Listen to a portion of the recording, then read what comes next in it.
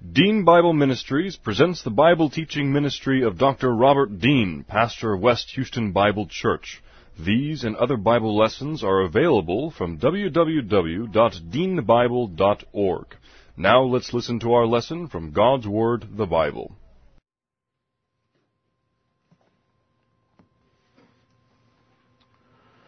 This is the record that God has given to us, eternal life, and this life is in His Son.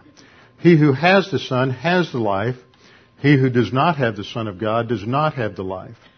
He who believes on Him is not condemned.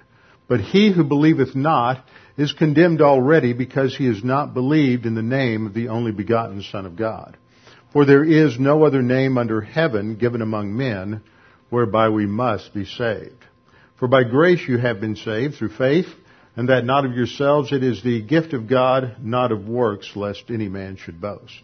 For I am persuaded that neither death, nor life, nor angels, nor principalities, nor powers, nor things present, nor things to come, nor height nor depth, nor any other created thing is able to separate us from the love of God which is in Christ Jesus our Lord. For of Him, and to Him, and through Him are all things, to whom be the power forever and ever. Amen.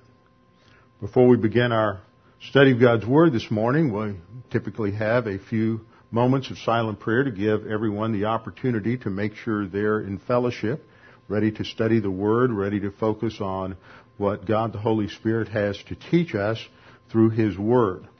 Scripture says that once a person puts their faith alone in Christ alone, trusts in Him, then at that moment we have eternal salvation that can never be lost. But once we sin, after we're saved, our fellowship, that ongoing rapport with God related to the sanctifying or spiritual growth producing ministry of God the Holy Spirit, is shut down. And it is recovered or restored when we trust in Christ. When we confess our sins, when we admit our sins to the Father. In terms of 1 John 1:9, if we confess our sins, God is faithful and just to forgive us our sins and to cleanse us from all unrighteousness. So we begin with a few moments of silent prayer to give you the opportunity to make sure you're in fellowship, and then I'll open in prayer. Let's pray.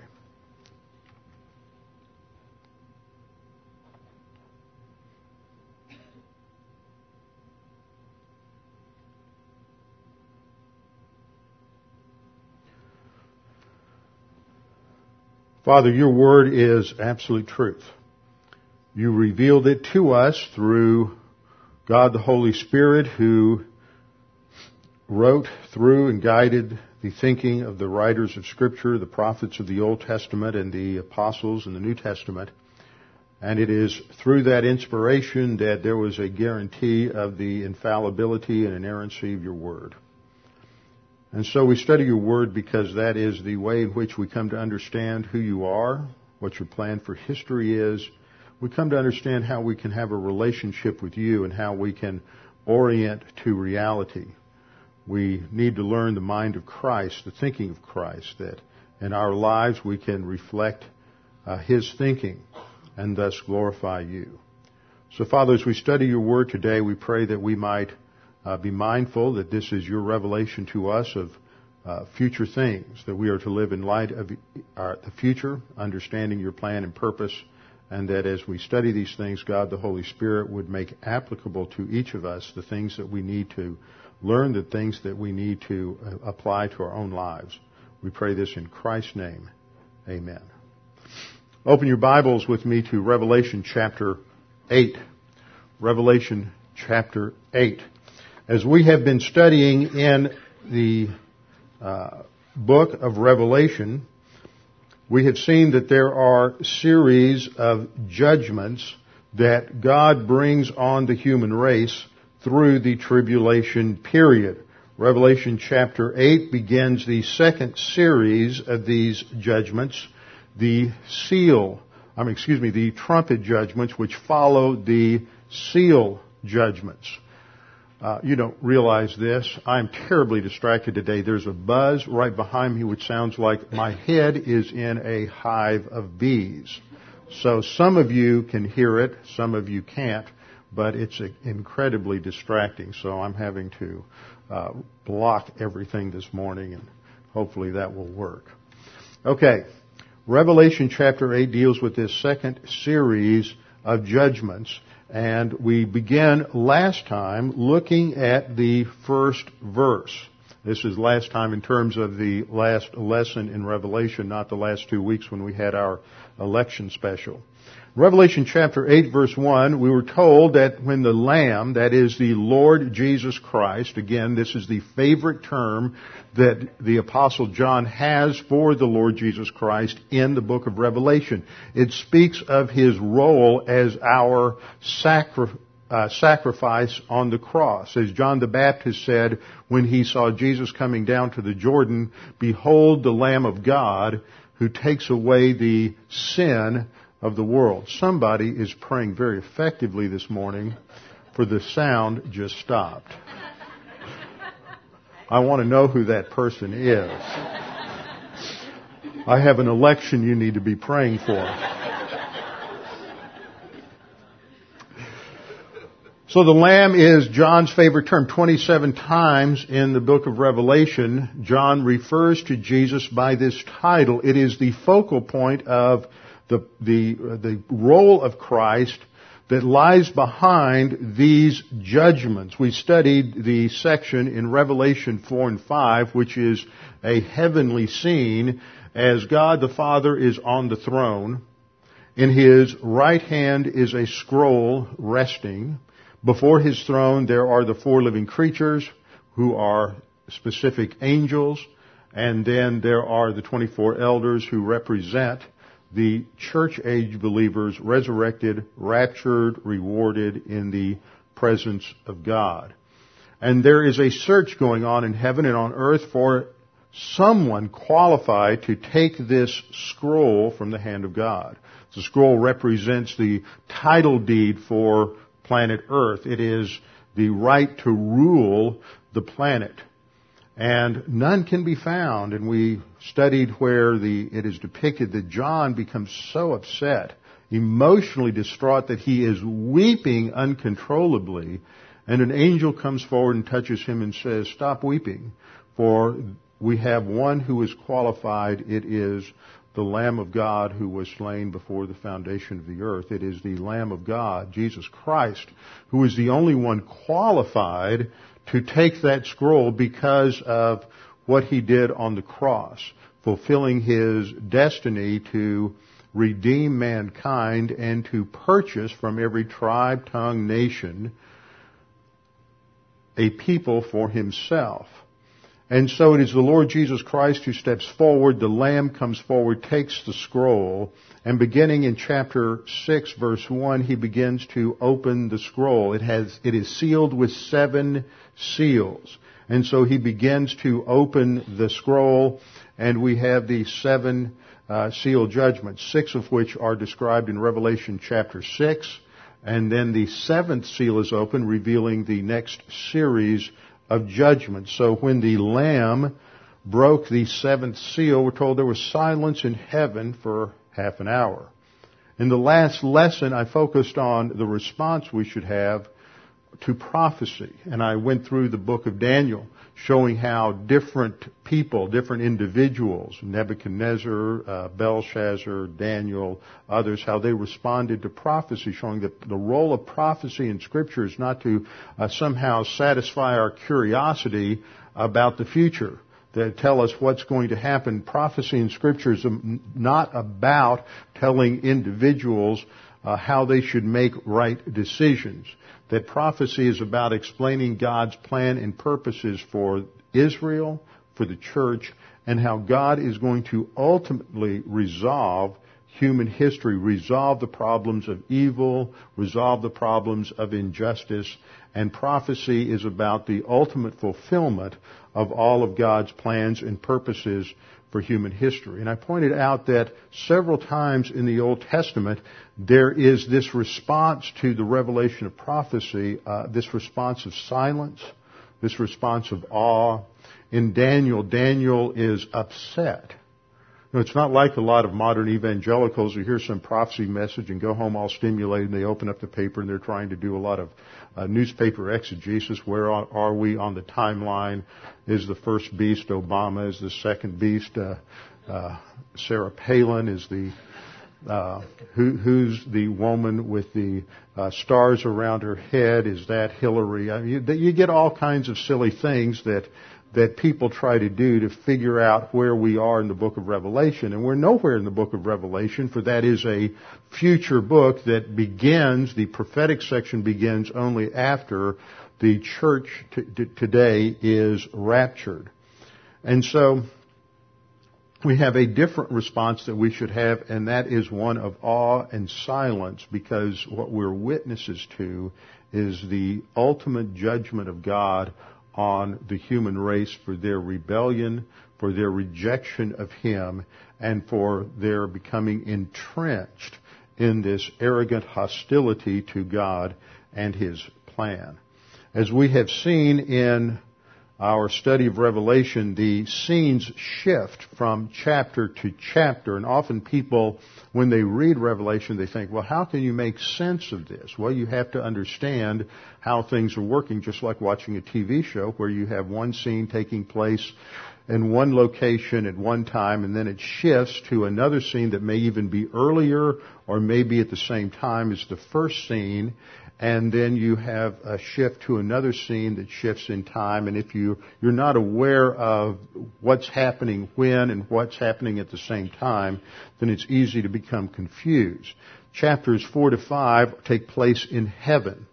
They are a prelude to what happens in chapter 6. They set the stage. We learn about the scroll and the seals on the scroll. Chapter 6 explains these the first 6 seal judgments. Chapter 7 then takes us to heaven, happens at the same time as the first 6 seal judgments, telling us about God's grace during the tribulation period.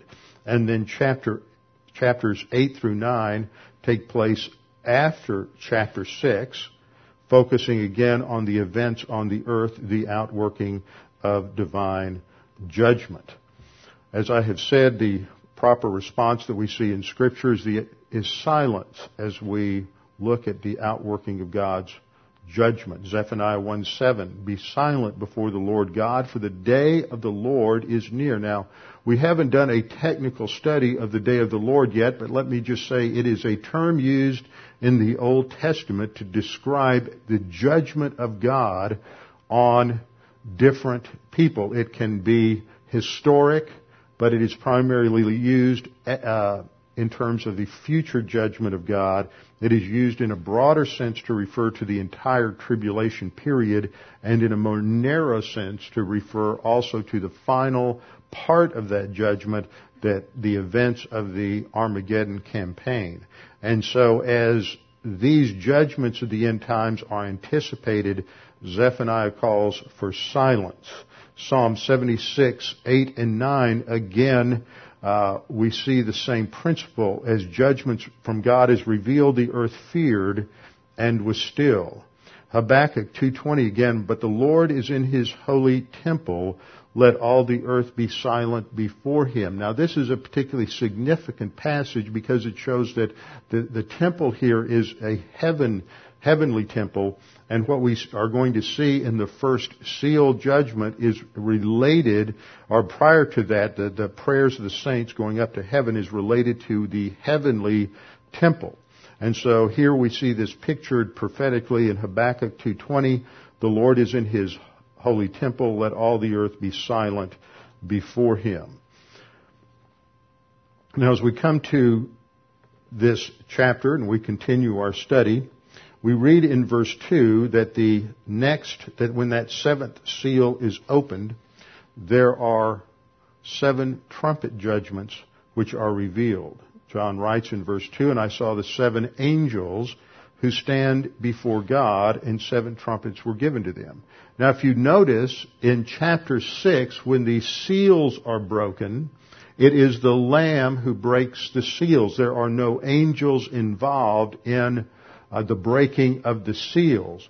But when the seventh seal is broken by the Lamb, then the subsequent judgments, the trumpet judgments, are executed by angels. And then when we come to the bowl judgments, they too will be executed by angels. And what we see here is that these judgments are represented by seven angels. Seven angels that stand before God. This is a unique group of angels. We only know of one angel specifically in Scripture that is said to stand before God, and that is the angel Gabriel, according to Luke 1:19. Now the Apocrypha, which was the various books that were written in the period between the Old Testament and the New Testament, mostly having to do with Jewish history, that were never accepted as part of the Old Testament by the Jews and only became accepted by the Roman Catholic Church and some other Eastern Orthodox Syrian churches, other groups like that, in the period after the Protestant Reformation. In two of those books, first Enoch and Tobit, there are other angels mentioned, 7 as a matter of fact, who stand before God: Uriel, Raphael, Raguel, Michael, Sarachael, and Rimiel. Now, you may have heard of some of those names before, but they are not part of the accepted canon of Scripture. The only one of those that we know of for sure that is established by the Scripture is Gabriel. And as I said, he has a specific role in relationship to carrying out God's revelation and explaining it. It is Gabriel who appears to Daniel in Daniel chapter 8 and Daniel chapter 9 in order to explain or interpret the dreams and the visions that Daniel has. It is Gabriel who comes and appears to Mary and explains to her what is about to happen in terms of the virgin conception and birth of the Lord Jesus Christ. Michael, on the other hand, is the angel that is most closely associated with the outworking of God's plan to Israel. Michael is mentioned as an archangel. He's the only archangel mentioned. He is mentioned in Daniel 10:13 and Daniel 12:1, and he'll be mentioned in Revelation 12:7. So these are the only two angels that we know of by name in the Scripture. So these are 7 angels. One would, I believe, include Gabriel, but we don't know who the other 6 are. They stand before God and they have a specific mission in carrying out God's judgment on man. This is one of the primary roles of angels in history, is carrying out divine judgment. And this is one of their primary roles in the book of Revelation in the future, is they are the ones who oversee and carry out the judgment of God. And I believe that this is part of their role from the Supreme Court of Heaven. They are record keepers within the Supreme Court of Heaven, and they are the ones who maintain the testimony of God in relationship to the execution of His justice on the earth. Now, as we come to this chapter, just to locate it within the flow of Revelation, for those of you who still have a little trouble trying to put these events together, the rapture of the church takes place first. It's somewhere between chapter 3 and chapter 4. It's pictured by the open door in heaven in Revelation 4:1 and the voice calling to John to come up to heaven. Then we have this heavenly scene in chapters 4 and 5, then the seal judgments in Revelation chapter 6. And the seal judgments are then followed by the trumpet judgments, and these take place during the first part of the tribulation. The seal judgments probably during the first 21 months, followed by the trumpet judgments in the second 21-month period. This takes up the first half of the tribulation period. So it looks something like this. There's the rapture. We have the tribulation broken down into 2 3.5-year periods. The seal judgments and the trumpet judgments take place during the first half. Then there is the abomination of desolation, when the Antichrist will establish an idol in the temple in Jerusalem. so that men will worship him as God. And then this begins the final period of the tribulation, when we have these 7 bowl judgments that lead up to the Armageddon campaign and the final destruction of the Antichrist, the kingdom of the Antichrist, the kingdom of man, and the destruction and judgment of Satan. Everything in the tribulation period drives towards that end. It is the time period when God is finally judging the evil cosmic system of Satan and judging Satan. It is when God finally answers the prayers of his people down through the centuries to bring justice on earth, to be our defender in terms of injustice and undeserved suffering that comes about from living in Satan's cosmic system. And we see this depicted in the next 2 verses. Revelation 8:3 says, another angel, this is another of the same kind, came and stood at the altar. So we are in the heavenly temple. As I stated earlier, the earthly tabernacle and temple were built on the archetypical, the primary pattern of a heavenly temple, as indicated in Hebrews chapter 10, that Moses' blueprint for the tabernacle, which becomes the blueprint for the temple, is based on a heavenly archetype. And so there is a heavenly altar that is comparable to the altar of incense that is in the tabernacle and the temple. So he sees another angel that comes and stands at this altar. He is holding a golden censer. A censer is a bowl or object that is used to carry hot coals, and it was from these hot coals that would come from the brazen altar that were brought into the tabernacle and temple to light the incense at the altar of incense, which was a picture of intercessory prayer ascending to God. So this angel comes forward holding a golden censer, and much incense is given to him. The abundance of the incense relates to the abundance of prayer that this pictures. This is a real event, but it is an event that pictures the intercessory petitions of saints on the earth who are praying that God would bring an end to the satanic kingdom on the earth. So much incense was given to him so that he might add it to the prayers of all the saints on the golden altar which was before the throne. Now in the Old Testament, in the tabernacle, there was the altar of incense that had the 4 horns on it, horns picturing power, and the high priest would come in and he would put blood on the 4 horns of the altar, and then there would be incense on the altar, and he would bring in the coals from the brazen altar outside to light the incense. So this was the situation when 2 of Aaron's sons violated that principle and offered strange fire. This was that event when they came in and it was unauthorized. It didn't come from the brazen altar outside, and the result was that God took their life instantly for violating his plan. Now, this is another picture of this same altar.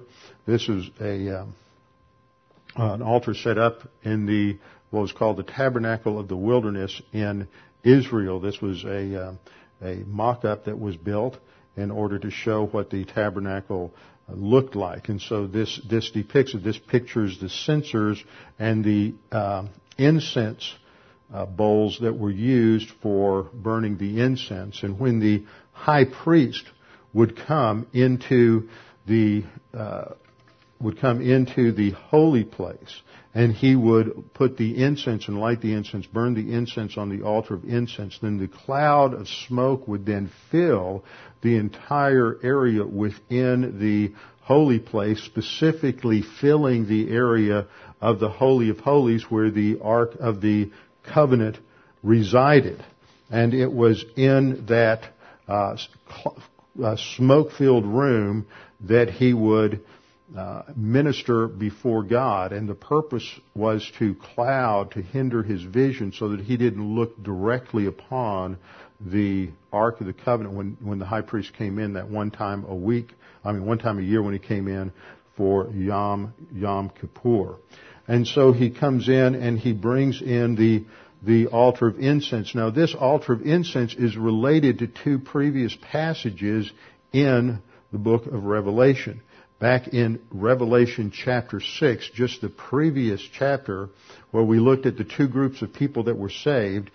In the first group, the second group, which represents the martyrs of the tribulation, we read, "And they cried out with a loud voice, saying, How long, O Lord, holy and true, will you refrain from judging and avenging our blood on those who dwell on the earth?" Remember, we've studied that this phrase, "those who dwell on the earth," depicts the hardened people on the earth who will never respond to God's grace, who are dead set against any rule of God upon the earth. And despite all of God's grace, all of the extension of the message of the gospel throughout the tribulation period, this group will never respond. There are others who will respond during the tribulation period, and we've seen that the number who are saved during the tribulation period is depicted as without number, a countless number. And so you have this picture of the martyrs, and that comes out of Revelation chapter 5, verse 8, the fifth seal judgment, when he had taken the book, it relates it to 5:8 and as well as chapter 6. When he had taken the book, the 4 living creatures and the 24 elders fell down before the Lamb, each one holding a harp and golden bowls full of incense, which are the prayers of the saints. So these bowls of incense are carried by the 24 elders. These are the church age believers functioning as priests in the temple in heaven. Now they're not functioning as intercessors, they're simply holding these bowls. They represent the prayers of the saints during the tribulation period. And those during the tribulation period are the martyrs, who are depicted as being under the altar, and their prayers are going up, and their prayers are for justice, that God would finally bring justice upon all of these evildoers, the earth dwellers who are persecuting God's people during the tribulation period. And so there is a direct connection in verse 3 of chapter 8 and the prayers of the saints in Revelation 7, verses 10 and 11, and the prayers of the martyrs in Revelation chapter 6, verses 10 and 11, and the bowls of incense in chapter 5. So this thread ties these chapters together, and it is a picture of the fact that God is answering His prayer. Now, many times through history, God's people have prayed, both Old Testament Jewish saints and New Testament church age believers have prayed that God would bring justice. They live in under unjust governments. They live in empires that persecuted believers. They live at times when they have been treated in harsh ways by various governments, and they have prayed that God would bring judgment.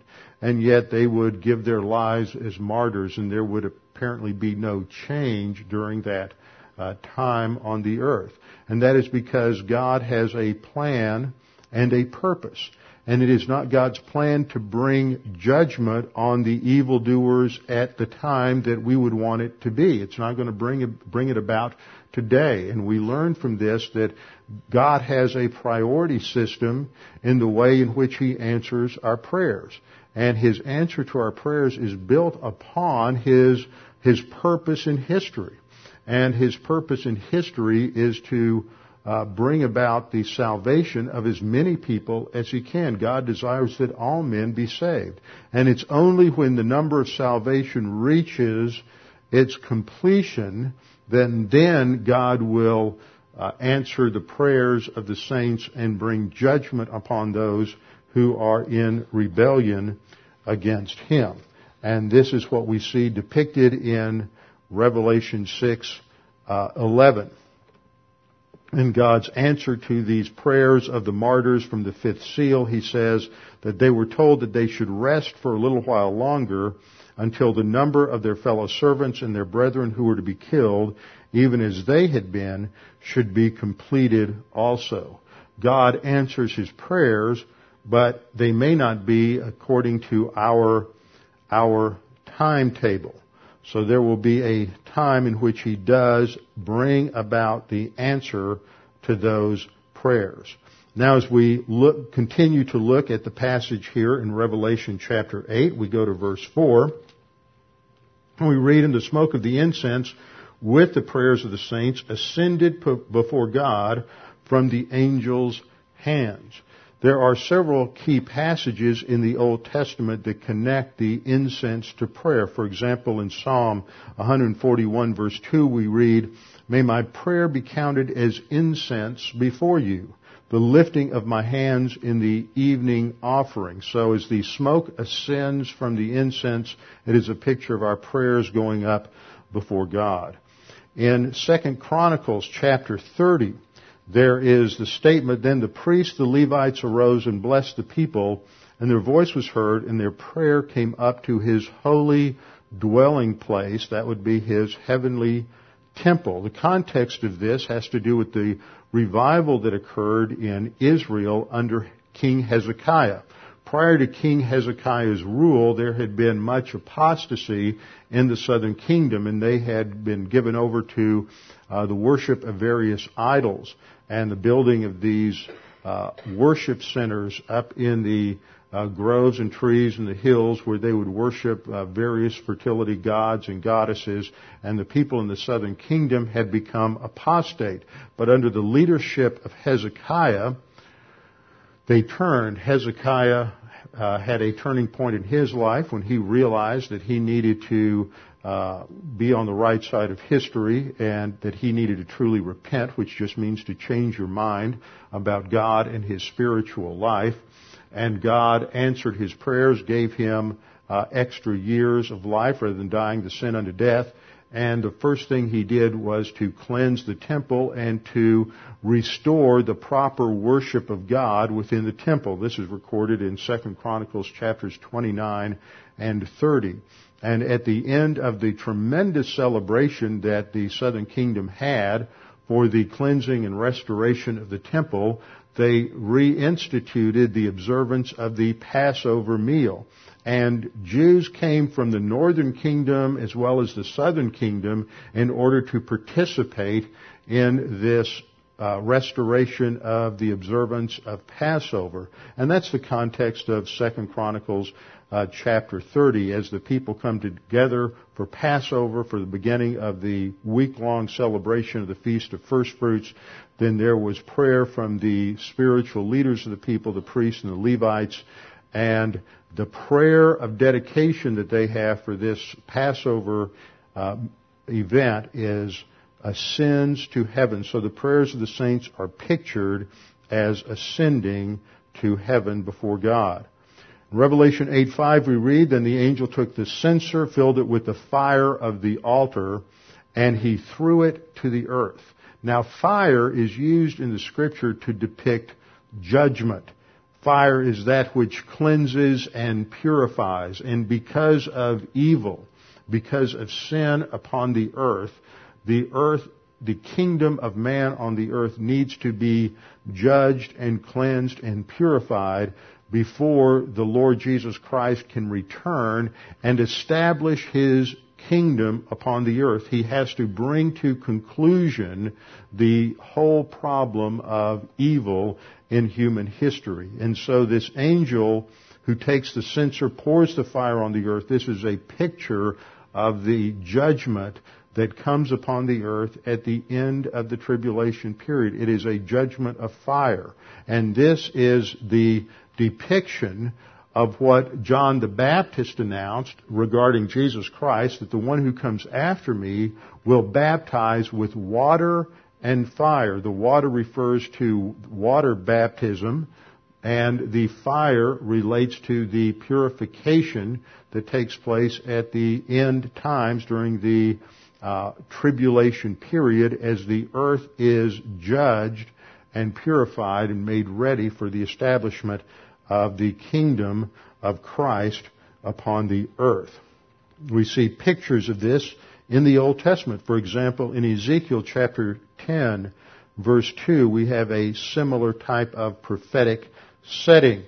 He spoke to the man clothed in linen. This is God speaking to the man clothed in linen and says, enter between the whirling wheels under the cherubim, fill your hands with the coals of fire from between the cherubim and scatter them over the city. This was a prophecy related to God's judgment on Jerusalem at the time of the 586 BC, the first time that Israel was, or the southern kingdom was judged for their idolatry and rebellion against God.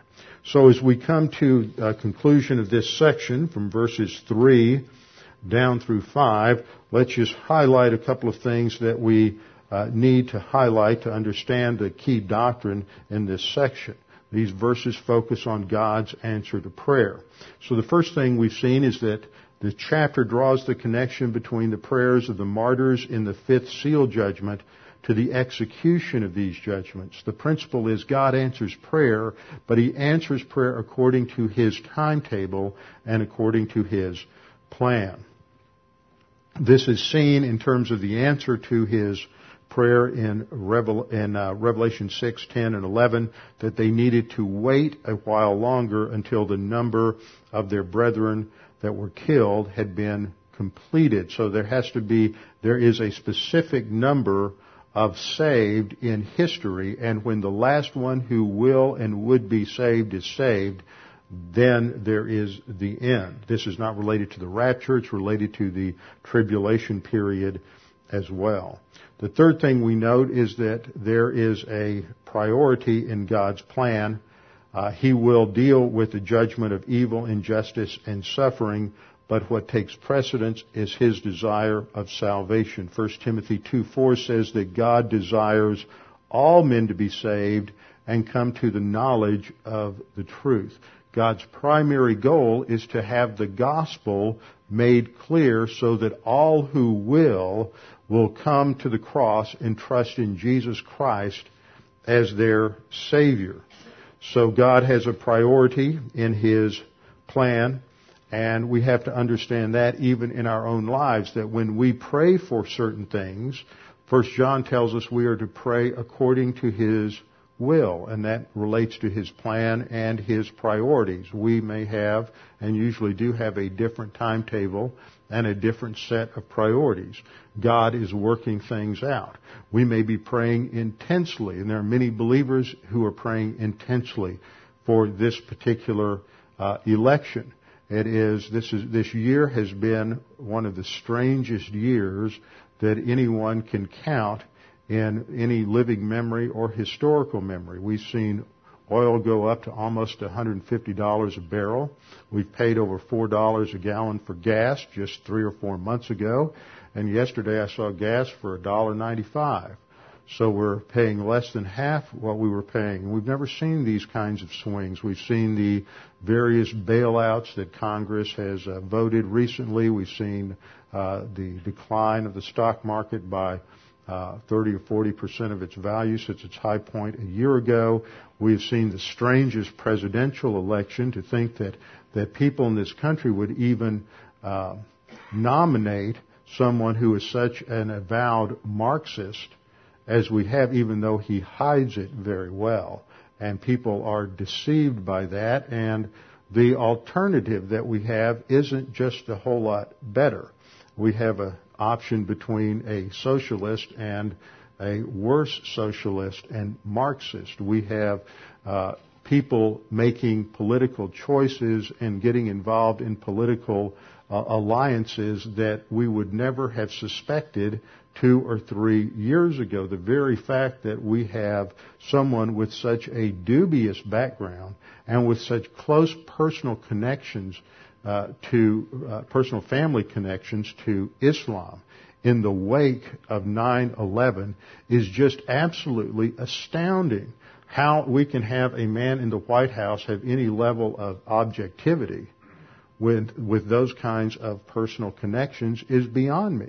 But just because we have somebody who's a Christian doesn't necessarily mean it's going to be any better. The current president that we have comes out of a liberal Methodist background, and he buys the lie that most people do, that Islam is a peaceful religion. And it's not. There's a man in our congregation here who has a next door neighbor who is a so-called moderate, non-observing Muslim, and he has befriended this man and has developed a good relationship with this individual in the hopes that eventually he can share the gospel with him.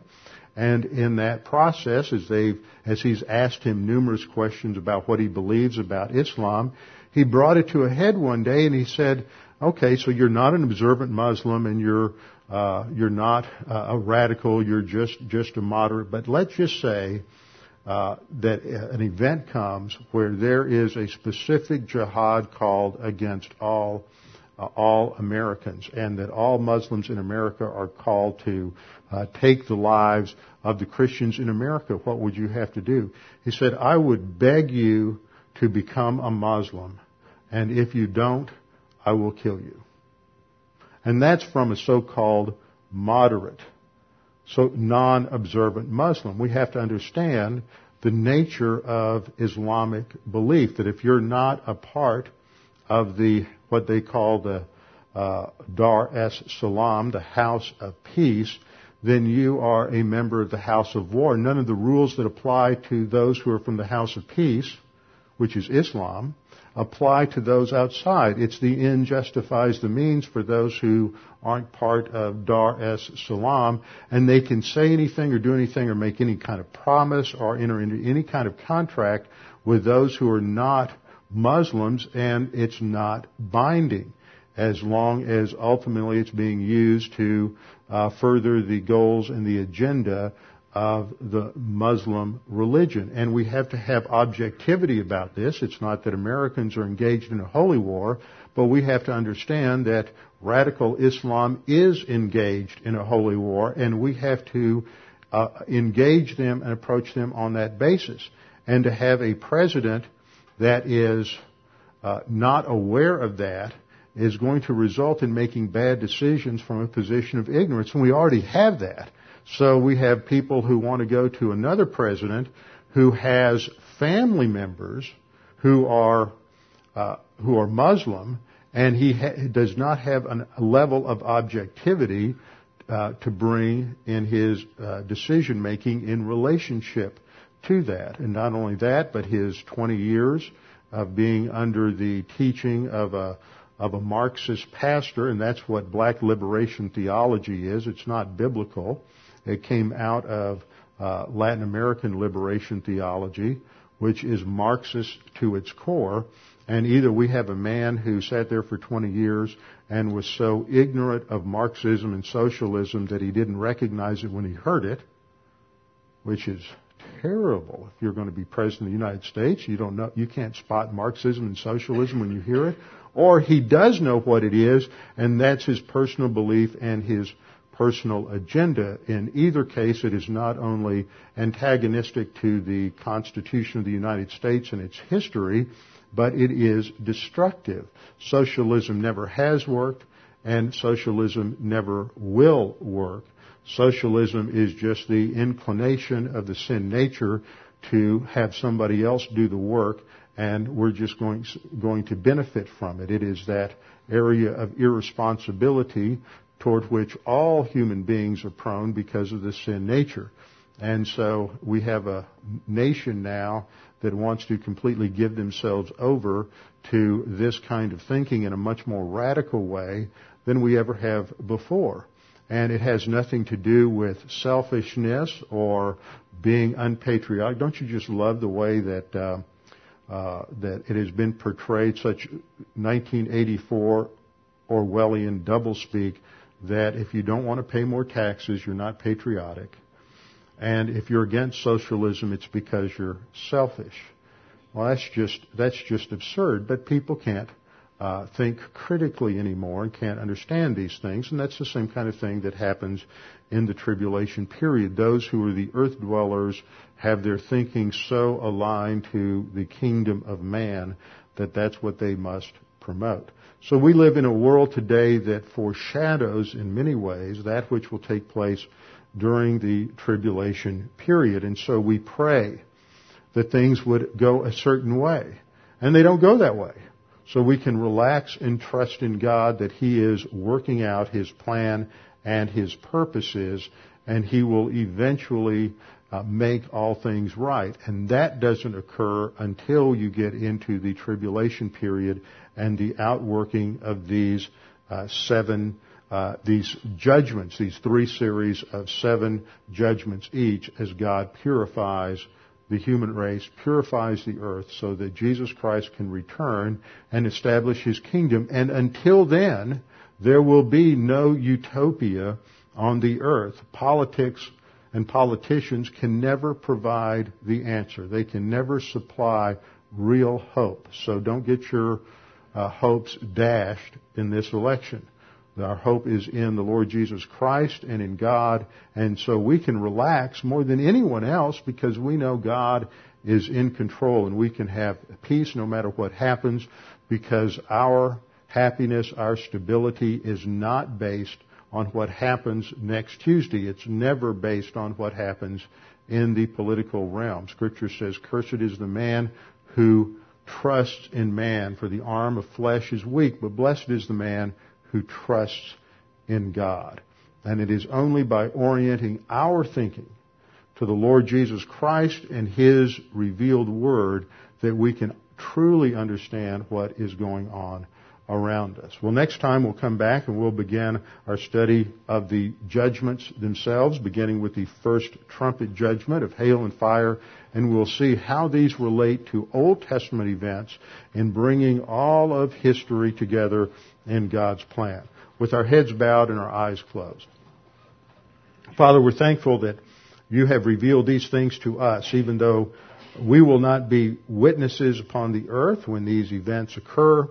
We understand their importance because they help us orient to events in our own time, in our own lives, and to think in terms of the principles that are laid out here in Scripture.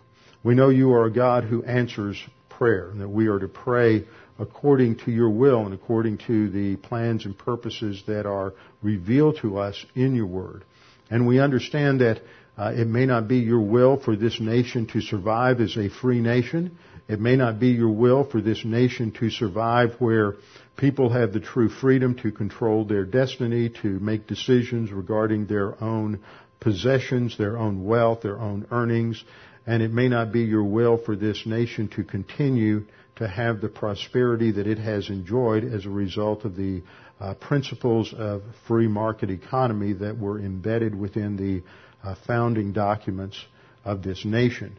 But Father, as You bring discipline upon this nation and many other nations, we know that this is working itself out according to Your plan and purposes to bring about the final destiny that You have determined for the human race, which will eventually culminate in the tribulation period and the final judgment on the cosmic system, the world system, and on those in the human race who have rejected You and those who have rebelled against You. Father, we're thankful that we are taught in Scripture about Your love, Your grace, that You demonstrated Your love by sending the Lord Jesus Christ to die on the cross for our sins, that by simply believing in Him we can have eternal life. It is a picture of judgment, for You will judge evil, You will judge sin, and You judged all sin on the cross when that sin was imputed to Jesus Christ and He paid the penalty for sin, so that the issue now is not sin, the issue is trust in Jesus Christ. We pray that if there's anyone here this morning that is unsure of their eternal life, unsure of their eternal destiny, that they would use this opportunity to make that sure and certain. All they have to do is trust in Jesus Christ, and they will have eternal salvation. At the instant of trust in Christ, God imputes to you the perfect righteousness of Christ, declares you justified, regenerates you and gives you eternal life. This life can never be taken from you. Father, as believers, we pray that we might be encouraged by your plan. We know that your plan is perfect and that plan will eventually culminate in an extremely destructive, judgmental time on the earth known as the tribulation, and that if we are living near that time, then we would see things deteriorate as the stage is being set for the end times, whether it occurs this year, next year, or in several decades from now. But our trust is in you. We pray for our nation. We pray for this election. We pray that those who are socialistic and Marxist in their leanings, those who would destroy freedom would be defeated at the polls, and we pray that those who will uphold freedom, those who will uphold the freedom of believers to freely proclaim your word, the truth of your word in every area of life, would be elected. And we pray that our freedoms might continue for the purpose of preaching the gospel and the purpose of supporting Israel as your chosen people. We pray this now in Christ's name. Amen.